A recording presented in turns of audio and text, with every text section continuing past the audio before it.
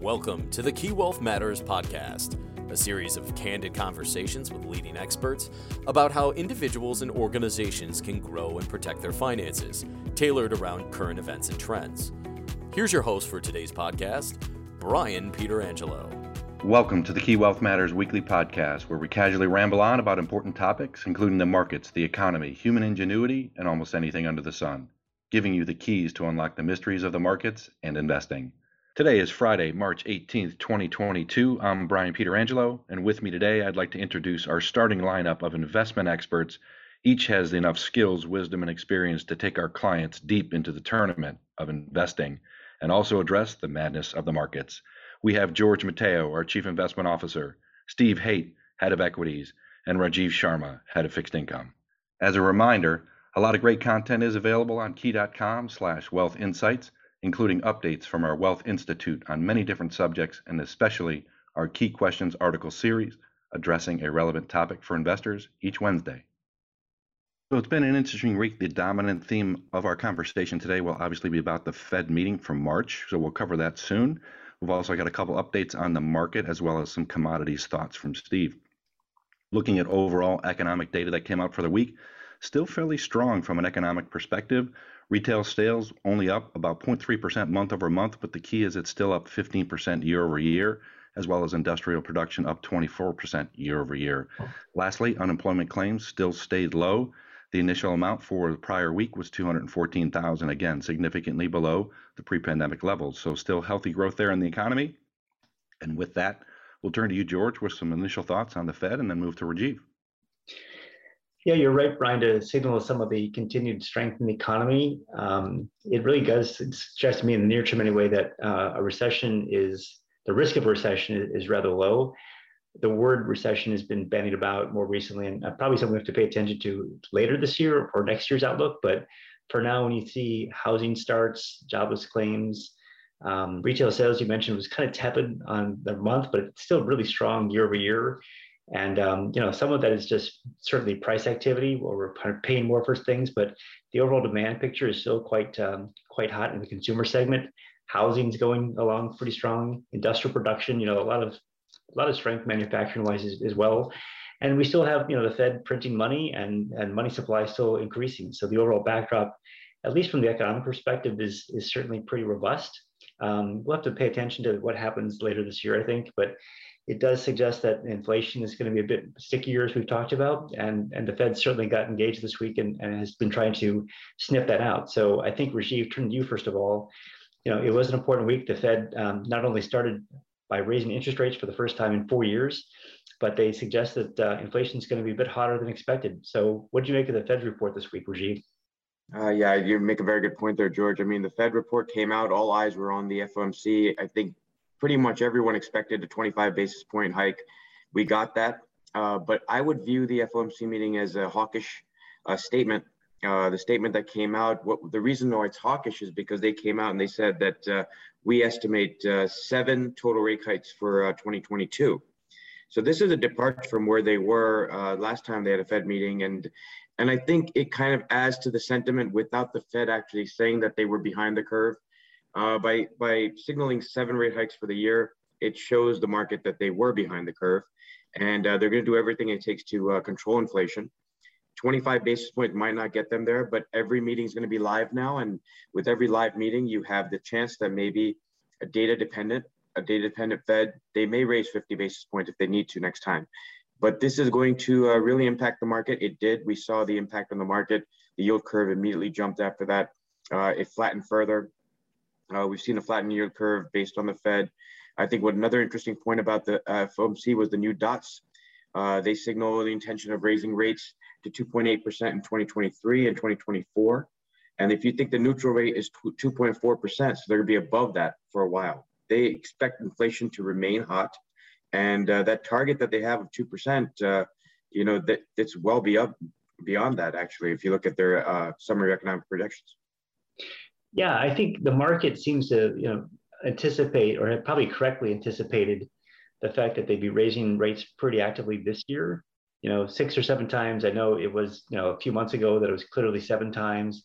we had the Ukraine situation, so people thought the Fed might be a little less aggressive and took down those numbers, only to raise it back up again. And now the Fed's kind of met them there. The 2023 forecast for interest rates was pretty interesting to me, that the market's not buying it. So the market is looking maybe for some slowdown at the end of this year or in the next year.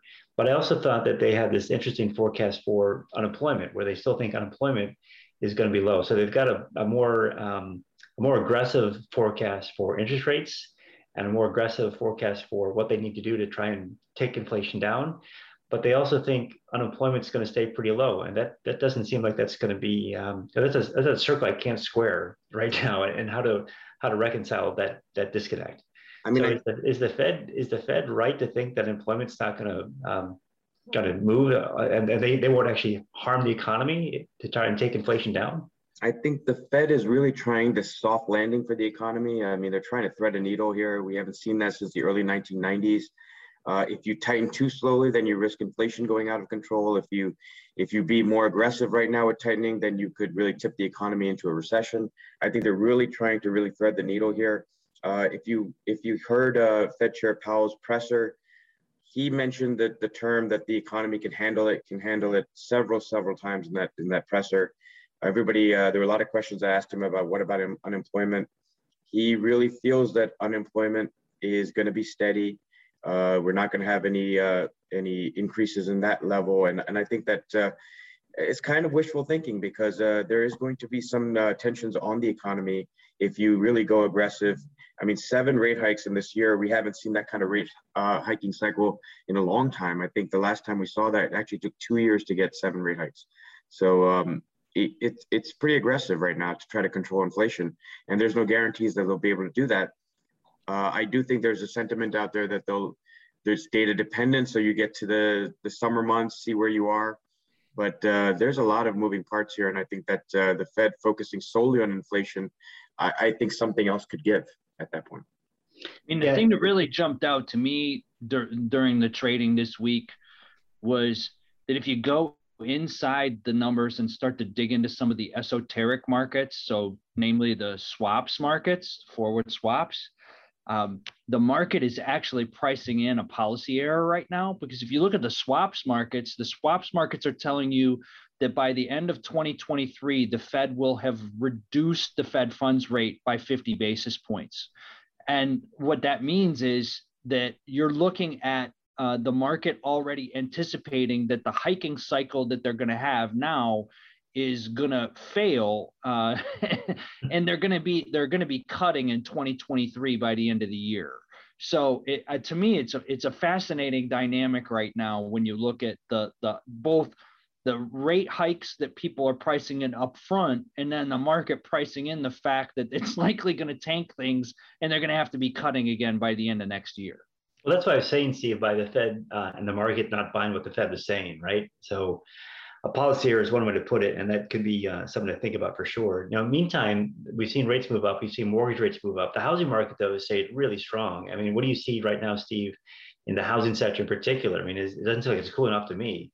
Doesn't seem that way right now, George. I mean, even though you're looking at a couple $100 on the average mortgage higher because of rates, right now we continue to see demand booming. We'll see if the fact that there's other pressures on family budgets because of higher gas prices, higher food prices potentially as we move through the course of the year, if that starts to put a damper on things. But as we head into the spring selling season and buying season for homes, clearly right now it's a market that has remained hot, even with mortgage rates up 100 basis points year over year. Yeah, so I think that the stagflationary narrative that we talked about on the prior call is something we probably want to be thinking about. We can't dismiss it, but to me, in the near term anyway, it still seems like we're in kind of an inflationary boom, right? Where there's a lot of demand that's almost price insensitive, or people are willing to pay more for goods almost irrespective of price. Not totally, of course, there are certain people that are not that situation, but when you see prices moving up, despite the fact that it's more expensive to finance a house or a car, more expensive to buy ordinary goods, people are kind of paying that, right? So, you've seen that inflationary boom pick up. I've also seen, Steve, an inflection in earnings. So earnings growth continues to kind of trend higher. The overall multiple of the market is trending lower, of course, but it seems like earnings growth has also accelerated a bit to the back half of this year. We saw some positive earnings revisions here in the last week or two, George, and we have seen that number inflect a bit higher. It'll be interesting to watch as we move into first quarter reporting season in the month of April, if we continue to see that trend as we go higher here. You know, I think a lot of people thought that the first quarter numbers were going to see revisions lower, not higher. So it caught me a bit by surprise.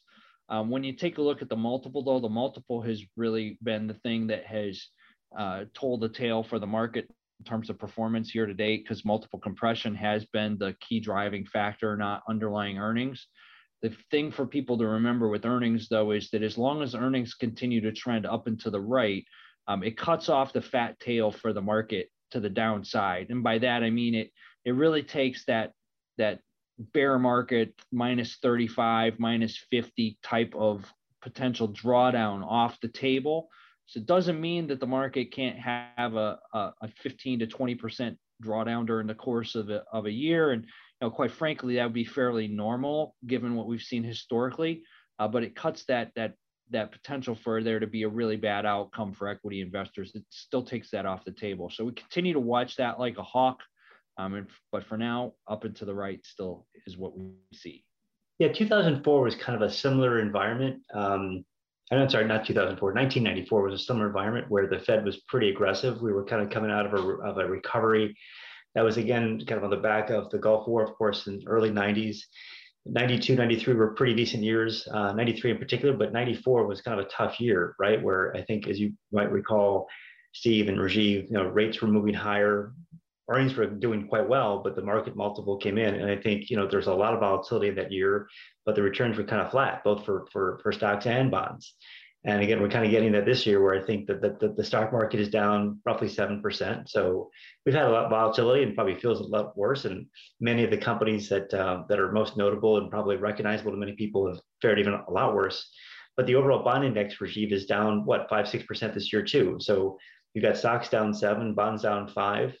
I think it's just going to be a really difficult year overall to make money, unfortunately, but we're kind of digesting a tightening by the Fed at the same time that inflation is lifting earnings and revenues. So it's going to be kind of a push-pull, but I don't know, Rajiv, do you think the Fed is going to, are they going to change their mind at the end of the year? Or are they going to kind of wait and see how things play out? What do you think is going to happen at the end of the year? I think at the end of the year, they're probably going to wait and see how things pan out. But unfortunately, in the history has a lesson for all of us that the Fed generally overshoots, and there could be a policy error. And I think a lot of the people in the market are estimating that there will be a policy error. The Fed being aggressive right now is kind of catch up. They're going from an area where they didn't think we'd need even 3 to 4 rate hikes this year to 7. I think that they're saying they're data dependent, but you have to realize that data moves very quickly. And I think that the FOMC might not be able to control this once they really get on this Fed hiking cycle. I mean, we've seen it in the yield curve itself. I mean, you see the 2-year U.S. Treasury note yield, it jumped 160 basis points over the last 6 months. And we're starting this Fed tightening cycle at a point where the yield curve is very flat. And we generally don't have a hiking cycle when the yield curve is this flat. So the chances of an inversion on any point of the yield curve, we could see that. We saw 7s and 10s invert already, although that's not really a nice gauge for recession, but you're looking at 2s, 10s, or about 25 basis points between them. Generally, when you're inside 50 basis points on 2s, 10s, that's considered a danger zone. We're at 25 basis points. It could be a strong signal for recession in 6 to 18 months once it inverts, consistently inverts. But that's an important point to look at. And I think 3 months and 10 years also a very important part to look at. That has been steepening. But right after the FOMC meeting, we saw a flattening of that as well, just very quickly. But then the next day it did steepen. So I think the Fed is looking at the yield curve. Investors are looking at the yield curve. They're looking for any signal that something will break. And once it does, I think it's going to be too far. Yeah, so just to reset kind of some terms and define some things, when you talk about yield curves, Rajiv, of course, you're talking about the difference between short-term rates and long-term interest rates. And typically when things are kind of in a normal environment, long-term interest rates or long-term bonds have a higher interest rate than a short-term bond does, right? Because the investor needs more compensation to take more risk. And as you pointed out, when you start to see the difference between the long-term interest rates, long-term bonds and short-term bonds start to converge, you have that kind of flattening of the curve, as they call it, right? The difference between short-term bonds and long-term bonds kind of normalizes and converges.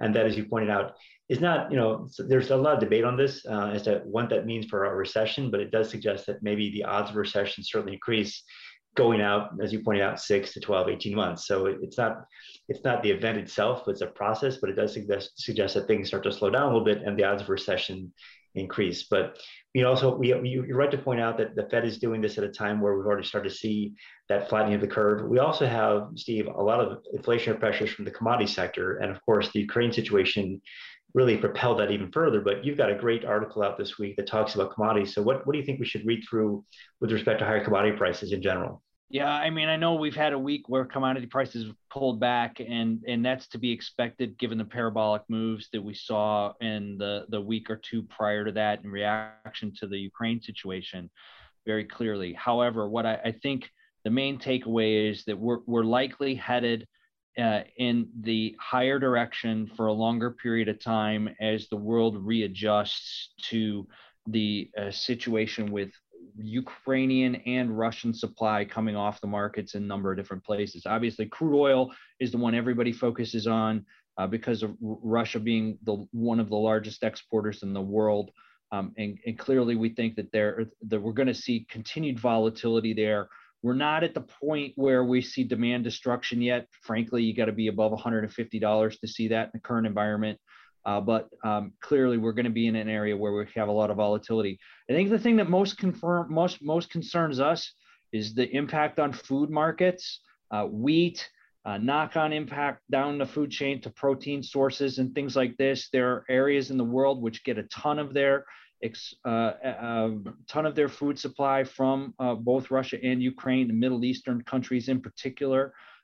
Could be tinder boxes as we move into over the course of the year if food prices really remain significantly higher. So it's something to pay attention to. While we have had things come off the boil a little bit this week, believe me, this is not something that's going to go away in terms of a story. It's likely to be with us through the course of the year, George. Yeah, I suspect you're right. I think there'll be a lot of stories that unfold this year. And I think, again, it's important to recognize that volatility cuts both ways. And it's important to remain diversified and really focus on the long term, given how much volatility is likely to persist in the near term for sure. So thanks for that commentary, Steve. Thanks, gentlemen. Taking everything into consideration, some of the listeners like simplicity around our thoughts. And can we put that into a number with where we think a potential recession or policy error sits today based on what we think overall with everything we just discussed today? Is it 15%? Is it 25%? Where do we think? And I know that's dangerous to give a number, but it's a simplicity factor that helps clients understand. Where do we think we're at right now? Oh, that is a tough number for sure. And it changes a lot, Brian. But the odds of recession this year, is that your question? Yeah, into next year, 6 to 12 months. Yeah, so 12 months hence, I don't know. What do you think, guys? Maybe 25%, 30%? I don't think I'd put it. It's not a majority, so I wouldn't put it higher than 50%. But 1 in 3 would probably be the worst case. The highest I would go, I should say. But yeah, I think it feels like 25%, maybe 1 in 4 to me. Rajiv, what do you think? I also would think 25%, no more than that. And Steve, what do you think? I agree, 20, 25%. It's interesting. I was on a call earlier this week where they talked with a bunch of people like us and surveyed us. And I think the number that people looked at was 20 to 25%. And I believe your super forecasters, George, were significantly lower than that. I think they were at like 10 or 15%, if I remember correctly. So we'll see if those folks are right or whether market participants are right. But it definitely does feel like we've had a bit of an increase in terms of the potential for a recession, but we're nowhere near where people think it's a certainty. Yeah, I think that's right. And even if we say it's 25%, Brian, that means that there's a 75% chance that we can avoid one, right? So let's look at that from the half full perspective as well. Excellent point. And I know it's always tricky to give a number like that, so we take it with a grain of salt. So thanks for entertaining the question, all three of you. George, Steve, and Rajiv, thanks for providing your insights. We appreciate it. And thanks to our listeners for joining us today. And be sure to subscribe to the Key Wealth Matters podcast through your favorite podcast app. As always, past performance is no guarantee of future results, and we know your financial situation is personal to you. So reach out to your relationship manager, portfolio strategist, or advisor for more information, and we'll catch up with you next week to see how the world and the markets have changed and provide those keys to help you achieve your financial success. The Key Wealth Matters podcast is produced by the Key Wealth Institute. The Key Wealth Institute is comprised of a collection of financial professionals representing key entities, including Key Private Bank, Key Bank Institutional Advisors, and Key Investment Services. Any opinions, projections, or recommendations contained herein are subject to change without notice and are not intended as individual investment advice. This material is presented for informational purposes only and should not be construed as individual tax or financial advice. Bank and trust products are offered by Key Bank National Association, member FDIC, and equal housing lender. Key Private Bank and Key Bank Institutional Advisors are part of Key Bank. Investment products, brokerage, and investment advisory services are offered through Key Investment Services, LLC, or KISS, member FINRA, SIPC, and SEC registered investment advisor. Insurance products are offered through Key Corp Insurance Agency USA, or KIA. KIS and KIA are affiliated with Key Bank. Investment and insurance products are not FDIC insured, not bank guaranteed, may lose value, not a deposit, not insured by any federal or state government agency. Key Bank and its affiliates do not provide tax or legal advice. Individuals should consult their personal tax advisor before making any tax-related investment decisions. This content is copyrighted by Key Corp 2021.